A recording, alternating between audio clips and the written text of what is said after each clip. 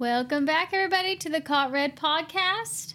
We are your hosts. I am Megan Light. And I'm Jesse Light. And we are just two dog lovers here to talk some true crime, horror movies, and, of course, our dogs, too. Mowgli got groomed today. He's so handsome. That was a big pile of hair. That's our house every day. It really is. It's amazing. I don't know where it all comes from. It just keeps coming back day after day. Comes back with vengeance. Yes. 3 days from now, he'll be back to normal. He's not even full husky. No, but Aussie's shed.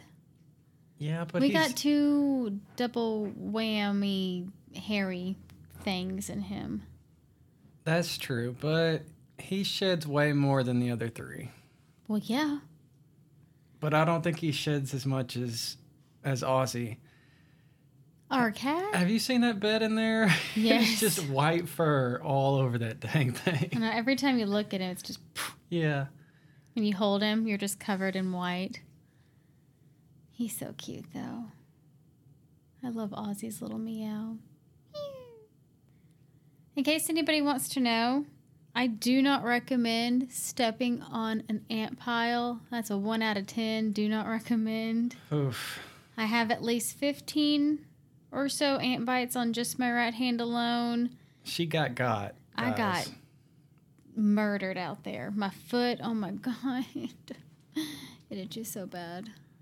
We were having issues with the shower. The hot water wouldn't turn off, so she ran out there to turn the water off from the main shutoff point, and there was a big ant pile right there by I wasn't looking the for opening. it. I was like, I couldn't get the freaking water valve cover off because it's covered in grass, and so I was fighting that, and then finally got it turned, and Jesse sees me like throwing my hands around like I'm swiping. I was looking out the window to see if she had done it already, and yeah, it looked like she had maybe like gotten into a spider web or something and was trying to knock that off, so I really didn't think anything of it.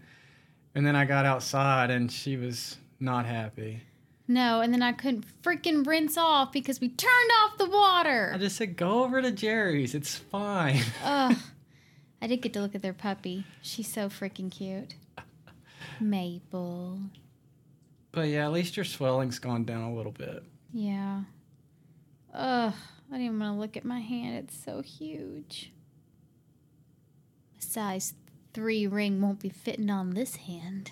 Well, at least just your right hand. Yeah. Oh my gosh. Ooh. And it's so weird how it is just my right side. Oh my gosh. You stepped right in it, I guess. Ugh. It's the worst. So itchy.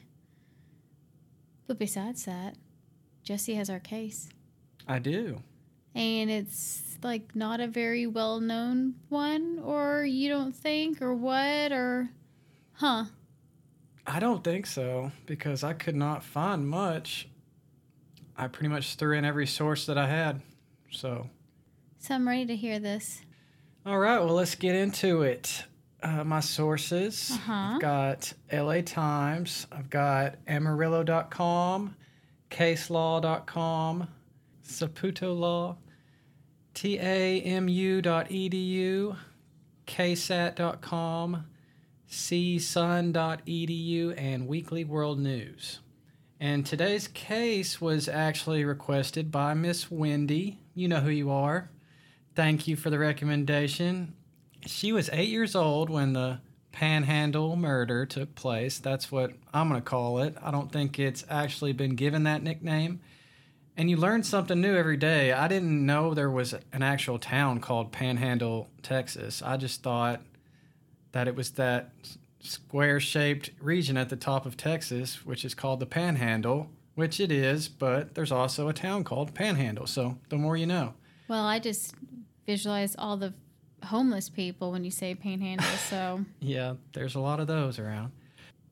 But something pretty sinister happened in Panhandle, Texas in the early 1990s. But before Miss Wendy was even born, some crazy shit was going down all across the country, not just in small towns in Texas. You're familiar with the Satanic Panic, right? Oh, my lordy lord. This was before both of our times. Yes. Talk of Satan grew in the 1970s, especially with the film The Exorcist in 1973 being such a big hit. Stories of people fainting during the screenings. A bolt of lightning struck a church opposite a movie theater in Rome. The production was hit by a freak fire that burned the film set of Reagan's family home to the ground when a bird flew into the circuit box. But one room in which the exorcism was actually filmed was somehow untouched. Yeah, that is creepy. And then after the fire, 9 people died while the film was being shot. Isn't that crazy? And then Linda Blair, who played Reagan, she received death threats all over the place from religious enthusiasts who believed the film glorified Satan. So she had to have bodyguards protecting her for like 6 months after the film's release. Then you've got games like Dungeons and Dragons. Shout out Megan's brother. D&D in this bitch. And that was first released in like 1974. And parents grew concerned about this game with sorcerers using magic spells to go head-to-head with monsters. They felt like there was satanic messaging behind the game. I could see that. And in 1979, there was actually a college student named James Egbert who disappeared. His friends told authorities that he was obsessed with Dungeons and Dragons, which led investigators to somehow be convinced he had gotten lost in the underground steam tunnels in Michigan near his college, Michigan State University, after getting so deep into the game.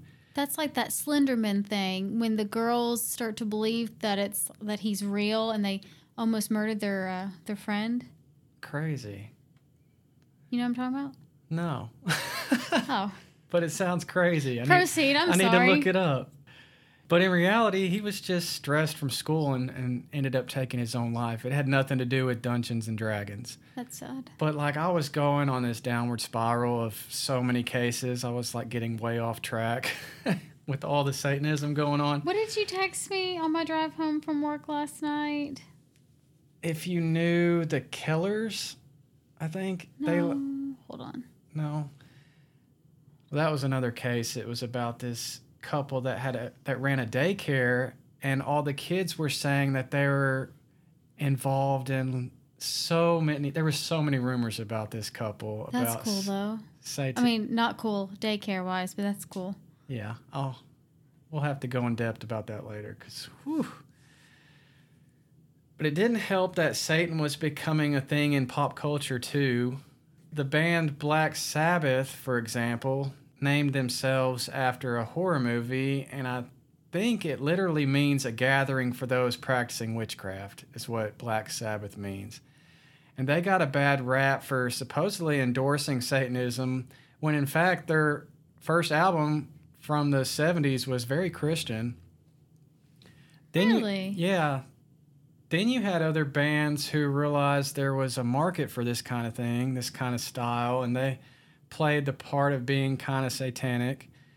Pentagrams on the covers of their albums, hiding demonic subliminal messages in their music if you play it backwards. That's what it was. Yeah, so... You would text me, do you know any rock songs with hidden devil-worshipping messages? And then he asked if I listened to Slayer. I was like, Jesus. She was probably like, that's a random-ass question. It's like driving home going, all right, love. So I got a few examples that I came across. The Eagles, their song Hotel California, which is a 70s classic, paid homage to the twisted side of Hollywood. But if you listen to the opening verse backwards, you will kind of hear the words, yes, Satan organized his own religion, or Satan hears this, he made me believe in him. The band denied these claims, but you can almost make out the message. I don't know if I could totally make out that message when I listened to it, but it definitely sounded creepy. But if you also know that's what you're listening for, or read the words as it's playing, your mind might be playing True. that trick on you. For example, the Led Zeppelin Stairway to Heaven one, played backward, you will hear, "Oh, here's to my sweet Satan, the one whose little path would make me sad, whose power is Satan. He will give those with him 666. There was a little tool shed where he made us suffer, sad Satan." Now, we listened to this one, and it was like had the subtitles on the screen to read it while it was playing, so it definitely sounded just like that. It was really creepy. But guitarist Jimmy Page also said that, he denied that was what they did and that it came from their hearts, this song, and he said that putting hidden messages backwards is not the way to make true music. But I also found that he bought a mansion from the known Satanist Aleister Crowley, so that was kind of a coincidence, maybe. I don't know. Then, of course, you got people like Charles Manson with his following of like 100 people or more. So it was no surprise that most people were somewhat familiar with the idea of a cult.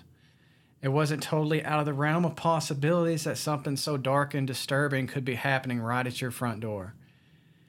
And in the small town of Panhandle, the townspeople never would have expected that they'd be looking over their shoulders and taking extra precautions to keep their kids safe from Satanists.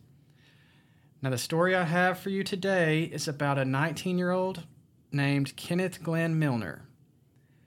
According to all his friends that knew him best, Milner was obsessed with horror movies like Texas Chainsaw Massacre and Friday the 13th. He knew all of them word for word. My man. So, I mean, that's not completely weird to us. I mean, Megan knows Resident Evil word for word. She knows The Mummy word for word. Of course, Mummy's not really a horror movie, but... Hey, it's a good one. Milner would actually make masks of characters in the horror movies too, though, which was kind of taking it a little too far. It was pretty gnarly looking masks, like with blood and eyeballs hanging out of them. And he had a pretty dark and disturbing imagination as well. His bedroom was covered in black with posters from horror movies, which again, not far off from like what our podcast studio looks like. Yeah, it's a room painted black. Again, he may take it a little too far, though, because he's got a clay corpse made to test out his special effects, and he had a cast of his own head that he'd cover with a demon mask. So, yeah, a few red flags here and there. But I think that's kind of cool. I mean, it is kind of cool. That's cool. That's like how I want to get those things off Amazon that look like zombies coming out of the ground and leaving them 365 out in our front yard. Yes. I guess back then when all this stuff was going on and rumors going around and you had somebody that dressed like that and acted like that, it was kind of different, I guess. He would have loved Hot Topic. Oh, yeah. According to one of his friends, Milner would imagine attaching a low-powered plastic explosive to the back of someone's head, sticking a gun in his or her mouth and simultaneously pulling the trigger and setting off the explosive to make it appear the person had been shot. So I guess he was really into special effects. It sounded like he wanted to know what it would be like, though, which is kind of creepy. Have you ever seen the movie Summer School? No. Well, it's from 1987. And you talking about him being obsessed with special effects. There's these two like best friends that go to summer. Like Dad is gonna love this because this is one of Dad's top favorite movies. Mom's too. But there's these two best friends that are in summer school together. Francis Chainsaw Grimp and then his bestie Dave Frazier. They do pranks in the summer school classroom, and I can see it right now. I mean, they loved it. I'll have to show you that movie. It's a good one. Well, I feel like this guy would like the Saw movies. Kind of creepy. He talked about how cool it'd be to shoot a person through the mouth. Milner had a fucked up sense of humor and loved to scare the hell out of people. His friend Craig Shackelford, who was 16 years old, said that Milner wasn't normal, but he didn't think he was a Satanist. And he was his best friend, so I'm sure he would know more than anyone else. Milner read the Bible from cover to cover, but he also read other books, like the Necronomicon. Or I guess the Book of the Dead is what it's called. It's basically a handbook of spells that supposedly summons demons. But yes. If you've seen Evil Dead or all those other movies that Megan's obsessed with, you know. Milner told Shackelford that some of his heroes were Ted Bundy, Charles Manson, and Jack the Ripper. He specifically idolized Jack the Ripper because he never got caught. So, more red flags there that Jack the Ripper, who killed a bunch of women, would be your idol. Yeah. Another kid that graduated with Milner, Steve Sherwood, said that Milner was open about his involvement with the cult. It wasn't like it was a secret. He told people about it. He told people that he worshiped the devil. He wasn't always like that, though. Throughout grade school, Milner was a good student, but something happened when he was in high school. A switch just flipped. He started showing signs of depression. He turned to drinking, and he would cut his arms with a knife. He talked to Shackelford about trying to kill himself. He said he wanted to know what was on the other side. So I got a lot of information from this Shackelford kid. He was just like an open book. In the spring of 1988, Milner climbed to the top of the town's water tower and threatened to jump off. The police were able to talk him down, though. Then, one night, he drove his car over a cliff at the Palo Duro Canyon. After he was treated for his injuries, his friends said he was put in psychiatric care at Northwest Texas Hospital in Amarillo, but the hospital never confirmed that. I'm sure that was probably patient confidentiality or something. Shackelford grew very concerned when Milner wrote in his yearbook, it said, "Your wisdom and advice have helped me out many times. Wish it could on the problem that I face now. Wish I could tell you, but you will find out sooner or later." And the entry was signed Damien. Whoa. Yes, like the Omen Damien, who's the Antichrist, for those that don't know, or the son of the devil. Was that a quote from the movie by Damien, or is that just something he had written in the book? That's just something he had written in the book. Okay. But he liked people to call him Damien. He liked people to take a step back when he introduced himself with that name. It's an interesting fellow. Very. So what could this message in the yearbook mean? What was he going to do? Well, you'll find out soon enough. So it was Friday the 13th. Of course. In July of 1990. Kenneth Milner called up 17-year-old Frankie Garcia to hang out that night and drink some beers. Frankie Garcia was the fire chief's son. Those who knew Garcia and Milner said that they weren't even good friends. Garcia was actually shocked that Milner even wanted to hang out that night. He even called up Shackelford and asked about it. He was like, "Glenn doesn't even like me, does he? He just wants to take me out and pull a prank on me. Scare the hell out of me or something." From what I gathered, Frankie really got on Glenn's nerves. Frankie tried really hard to be everyone's friend, and he was a good dude, so I don't know why that would bother Milner. So Kenneth went by Glenn more than he did Kenneth or Kenny or something? Or maybe just his close friends called him by his middle name? Yeah, I think they mainly called him by Glenn. Okay. It was kind of hard to tell. I was seeing Kenneth and then I was seeing Glenn, but yeah. That's why I've been mostly calling him Milner. That works. Yeah. Well, they went out that night together, Frankie and Glenn, but it wasn't to drink beers together. Around 10 o'clock that night, Friday the 13th, Milner took Garcia to a barn outside an abandoned shack just northwest of Panhandle. This shack was known to everyone in town as the Haunted House, which was alleged stomping grounds for cult members. Milner forced Garcia at gunpoint to kneel in the dirt and put the barrel of his rifle in his mouth. And it was there that Milner pulled the trigger and killed Garcia. Whoa.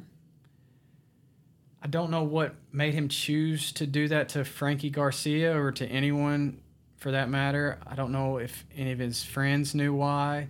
It wasn't... Doesn't sound like anything was building towards it. It just, let's go, quote unquote, hang out, and then he kills him. I don't know why he picked him exactly. I kind of got like a theory maybe. But it wasn't over for him that night. So speeding out of town, he ran into Shackelford around 10:30 p.m. and Shackelford asked him what he was doing, and Milner told him, "I just got done taking care of some business. I've got to go take care of some more." He went to a birthday party at Lake McClellan that night, and originally his plan was to shoot up the place, but he got sick to his stomach and couldn't work up the courage, I guess, to do it. You just shot one guy in the mouth. What? Now you're nervous? So his next stop would be the home of 47-year-old Jimmy Britton, who was the stepfather of a former girlfriend of his, Jenny English. It was a little after 1 a.m. when he got to Britton's house, who lived in Groom, Texas. That's about a 25-mile drive from Panhandle, Texas. According to Shackelford, Milner didn't like the way Britton treated Jenny. I'm not sure exactly how he treated her, or if maybe he had something against Milner and wouldn't let his stepdaughter date him. I don't know. But that night, he knocked on Britton's door and asked him if he could use his phone because he was having car troubles. Once Britton let him inside, Milner started attacking him with a razor. Luckily for Britton, Milner made himself sick again in the process of trying to kill this guy, and he started vomiting. And this gave Britton the opportunity he needed to push Milner out of the house. And Britton would end up needing 200 stitches for cuts to his arms and throat and chest area, but he did survive this attack. Damn. And from there, Milner drove to Amarillo, which is another 45 miles. Here is where he would confront his former principal, 39-year-old Kenneth Williams. He got to Mr. Williams' house somewhere between 2:30 and 3 o'clock in the morning. He shot through Mr. Williams' door 3 times with his .357 Magnum revolver. He hit Williams in the leg and abdomen, and then the third shot missed. Williams survived the attack as well, although he had to undergo like 30 surgeries and over $300,000 in hospital bills. Oh my God. So it must have been pretty serious, or something went wrong with the initial surgeries to have 30 surgeries for 2 gunshot wounds. Crazy. According to Shackelford, Williams was spreading rumors about Milner to other kids in the high school, and it pissed Milner off. Seems a little childish for a principal. Yeah, I don't know if that was the case or not, but both Britton and Williams identified their attacker as Kenneth Glenn Milner, and Milner actually gave himself up without any issues out front of the police station. A search of his car revealed guns, ammo, clips, and a knife. So his 1988 Ford Taurus was impounded and he was taken to the county jail. He actually confessed to all 3 attacks that night. He told police that he shot Garcia in the head after reciting an incantation, part of a secret ceremony, and then he put him in the middle of a pentagram and blew his brains out. And he sacrificed him as a virgin to the devil. So maybe that's why he chose him, because he knew he was a virgin. I don't know. And he was planning to kill himself after all this, but he forgot the incantation he needed to recite to go to the next level. In his confession, he expressed that he wanted to die. Police found Frankie Garcia's body at the barn that Saturday morning around 9 o'clock. Kenneth Glenn Milner was charged with the murder of Frankie Garcia and the attempted murders of Kenneth Williams and Jimmy Britton. He was held without bond for the murder of Frankie Garcia. And when the residents of Panhandle heard what happened that Friday the 13th night, they were worried that there would be other attacks. They thought there were other Satanists out there, so they closely monitored their children, keeping them off dirt roads, making sure that they came inside before dark. There were a lot of rumors going around, like that Satanists were after these blonde-haired, blue-eyed kids to sacrifice. So the 2,300 people living in this little farm town, they never thought anything like this would happen, but it did. Carson County District Attorney David McCoy said it was the most bizarre case he had ever heard of. He said the ultimate crime deserves the ultimate punishment, though. Capital murder in Texas can carry the death penalty, so obviously he was looking for the death penalty here. When he heard about Milner's confession saying that he wanted to die, McCoy said he'd be happy to accommodate him. Right? Yeah. Court appointed defense attorney Douglas Woodburn to be Milner's attorney. He didn't think Satanism was a guiding influence in Milner's life, but he didn't know for sure. Milner would end up pleading guilty to 2 counts of attempted capital murder and 1 count of capital murder. He was given separate and cumulative life sentences for each conviction. He didn't appeal in time. I think he was trying to appeal, but it missed the deadline. I think it was you have a year to appeal for this in Texas anyways. But later on down the line, he submits a writ of habeas corpus, and Milner's murder conviction was determined to be barred by double jeopardy. And this was in 2011, which is crazy how long after this was. Yeah. And you don't see that many double jeopardies, really. Just the movie. I know, I was about to bring that up. So, the first thing I thought of was Ashley Judd's Double Jeopardy movie, and it's she gets charged with killing her husband who didn't really die, right? Mm-hmm. And she finds out, and then he's this bad guy, and she ends up killing him the second time and gets away with it because of double jeopardy. Well, double jeopardy in this case protects criminal defendants from 3 things: a second prosecution for the same offense after acquittal, a second prosecution for the same offense after conviction, and then multiple punishments for the same offense. And when a double jeopardy violation has occurred, this writ of habeas corpus is the proper way to go about challenging this. Under Texas law, the offense of capital murder in this case is defined as a person murders more than one person during the same criminal transaction or during different criminal transactions, but the murders are committed pursuant to the same scheme or course of conduct. Gotcha. So I'm going to try to break this down for you a little bit. In cause 2379, Milner was indicted for 1 count of murder by knowingly and intentionally killing Frankie Garcia by shooting him with a firearm. In cause 2404, Milner was indicted for attempted capital murder for the attempted murder of Jimmy Britton, and that in the same scheme and course of conduct caused the death of Frankie Garcia. Then in cause number 2405, Milner was indicted for attempted capital murder for the attempted murder of Kenneth Williams, and in the same scheme and course of conduct caused the death of Frankie Garcia. Okay. So what it looks like is that he was given a second prosecution for a single violation of the same penal statute, that attempted capital murder. I guess you can't charge him with attempted capital murder for 2 different people after he killed Frankie Garcia. That's what it sounds like. But to me, I'll be like, well, you still try to kill 2 more people. Yeah, I know. Always trying to beat the system somehow.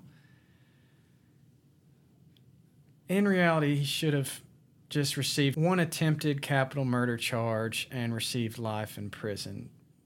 Right? I guess. Sure. Because with a capital murder charge, a defendant must commit both a murder under Texas Penal Code 19.02 and at least one additional murder during different criminal transactions. He only killed one person and attempted 2 others. So, as a result, he only got the attempted capital murder charge. Instead of the actual capital murder. That sucks. So you took someone's life. So the capital murder charge and the other attempted capital murder charge got thrown out. And he got the one attempted capital murder charge, and he's serving life with the possibility of parole. Really? For killing one person and trying to kill 2 others. You gotta quit looking up cases that have complicated court shit. I know. But that makes sense, right? I guess. Yeah, I get what you're saying. Yeah. Ugh. So he would have his first chance at parole in 2010. There was a 3-member Amarillo parole board contesting his release. Kenneth Williams, one of the men that survived, spoke face-to-face with one member of the board. Apparently, you're only allowed to speak to one member, and they can make their recommendation to the other 2 members. I feel like a 3-person board is so small for the size of Texas. Right? I feel like you should be able to talk to all 3 of them, too. Gosh. But he was strongly against Milner ever getting out of prison, obviously.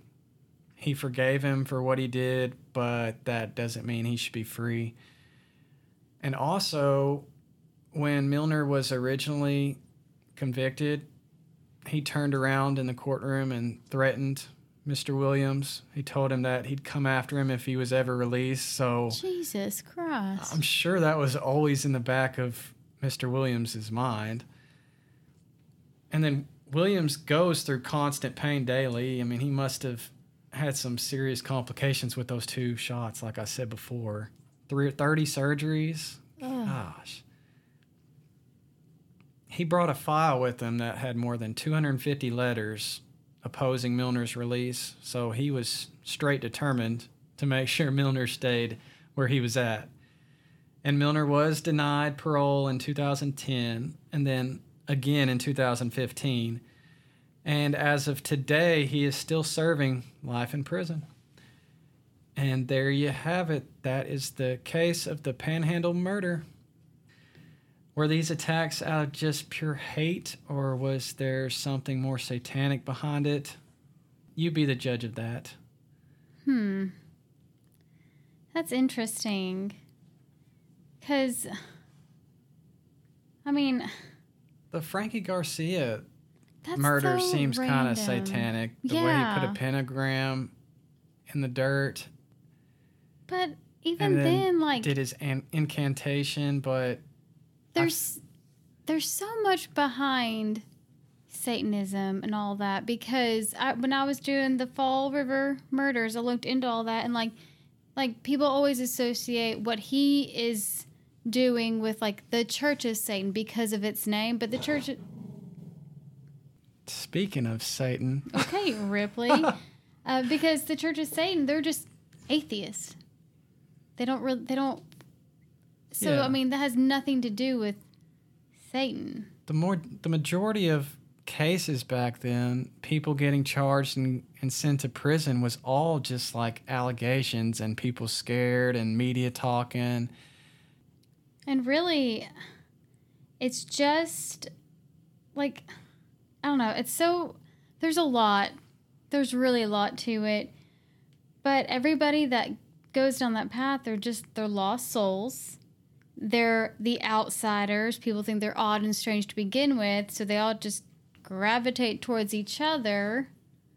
And they could just be like 3 or 4 friends hanging out, but if they all dress in black, and I have like this emo picture in my head, like the chain wallets and the Janko jeans, and they got piercings and spiky hair, like when you did your Brian Dennehy episode, you know, they probably thought he was into that stuff too, but that's just what he liked.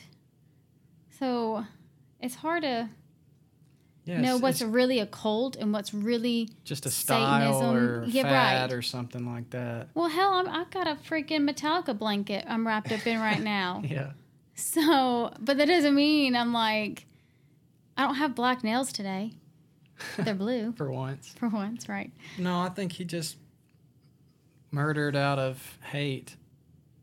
He said he was or a like sad revenge kid. or something, because obviously the Jimmy Britton guy did something to offend him, and the principal did something to offend him, and he was. And you said there was a group that he was going to. There was a birthday party, and he's apparently was going to shoot up the place. Did he know whose birthday party it was?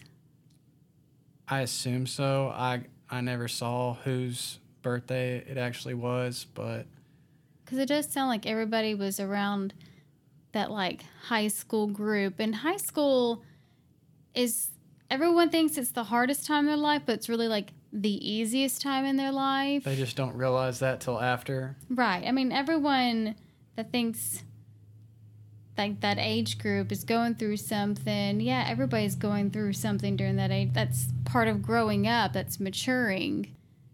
That don't mean you need to go kill people because someone said something that hurt your feelings when you were a senior in high school or whatever. Yeah, it seemed like the Frankie Garcia guy was a good kid. Didn't deserve that. That's sad. 17 years old.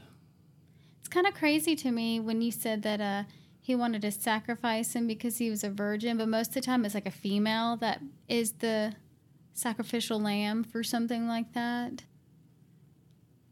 Well, good job, love. Thanks. That wraps up another episode here on the Caught Red podcast. If you like us, share us, leave us a review wherever you listen to help us get more dog lovers and cat lovers and true crime lovers to discover us. You can find us on Facebook and Instagram. Just don't forget to spell it with PAWD for podcast.